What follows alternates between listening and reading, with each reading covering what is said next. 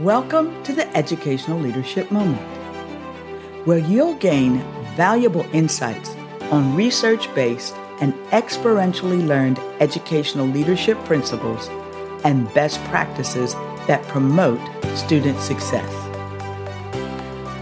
I'm Dr. Kim Moore, your host. With my extensive experience as a classroom teacher, school administrator, and central office staff member, I'm dedicated to sharing effective strategies to ensure student achievement. So, grab your favorite beverage, a pen or a pencil, and a notepad, and get ready to take notes. And if you find this moment valuable, and I am confident that you will, please like, subscribe, and share with your colleagues, friends, and family.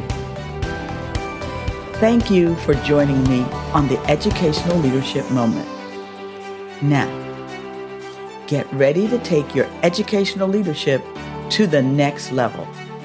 And remember, when students are led well, they learn well. In this moment, we're going to discuss how to choose a mentor and establish a beneficial relationship. However, the reality is that successful mentorship begins with you. Before seeking a mentor, you must determine what you hope to gain from the relationship. Now, that means you need to consider your short and long-term goals. Once you're fully clear on where you want to be, the selection process will become much, much easier. You see, when people think about mentors, they often visualize a classic business setting where everything is formal and methodical. But mentoring relationships aren't limited to business.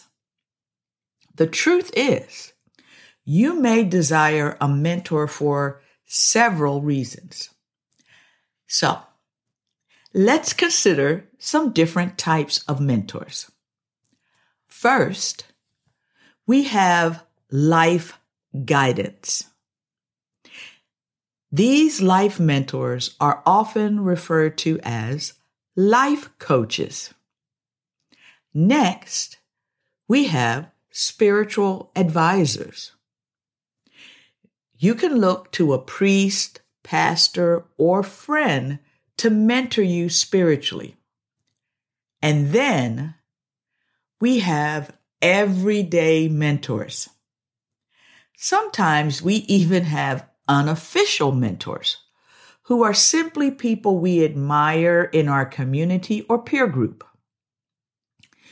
Now, when looking for a mentor, seek someone with the qualities, skills, and experiences you hope to one day have yourself. In addition, a mentor should be someone who fits your idea of success, has a positive attitude, and openly shares their knowledge with you. You might want a mentor who's at the pinnacle of success within your field so you can learn from the best. Alternately, you might want to select someone as a mentor who's only slightly higher ranking than you. This way, you can learn what you need to help you go to the next level.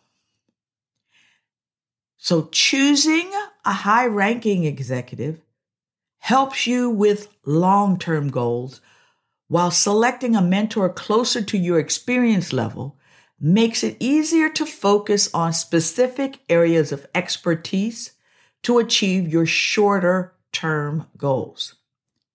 So an ideal situation may involve both types of mentors.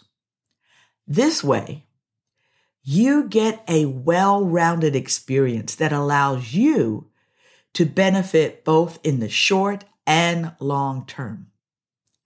Either way, you should find someone who isn't afraid to challenge you to reach your true potential. When you've selected your mentor candidate, draw up a plan to present to them detailing what you hope to give and receive from the relationship. This will help the potential mentor decide if they can provide you with the desired experience and knowledge.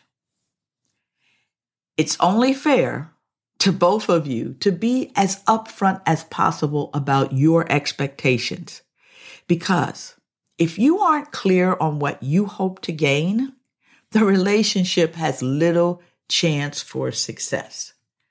Now, I'm telling you this because I've been in both situations. I mentor lots of different people, but I also have mentors myself. I have mentors that have reached the pinnacle of success in my area of expertise, but I also have mentors that are my short-term, helping me with my short-term goals. So make sure that you are clear around what you hope to gain from your relationships. Now, once the relationship has been established, actively communicate your needs to the mentor to take the sessions in the directions you want. You should be in the driver's seat, even though you're the junior party in the relationship. You see, without providing your mentor with guidance, the mentorship may not be fruitful for you. After all, if you don't let your mentor know what you need, they can't possibly give you what you hope to gain. So it is important throughout the relationship for the mentor to be supportive. A good mentor will be patient with you. They'll create an open and welcoming environment that allows for earnest questions and concerns while making you feel safe. A successful mentorship will make you feel more confident, skilled, and knowledgeable. In addition, the reward for the mentor will be seeing the results of the positive impact they were able to make on someone else's life. It's one of the best feelings there is, having served as a mentor to several young leaders. So I hope that you will follow these tips, because if you do, you can find great mentors. And these mentors are located in any area that you want to strengthen. Then, once you find that mentor, enjoy a relationship that brings fruits to your labor and more significant life fulfillment to both of you. Thank you for tuning in to this educational leadership moment. If you enjoyed listening, subscribe to my moments on your favorite platform to receive notifications when we release new moments. Also, don't forget to check out our past moments, which are available for free on all major platforms. In these timeless episodes, we cover a range of topics related to educational leadership that are just as relevant today as when they were first released. To learn more about improving student success, please visit my website at kimdmoore.com. There are resources and information for you, your team, and your organization. I'm Dr. Kim Moore, your educational leadership guide, and I believe that when students are led well, they learn well. Have a blessed day.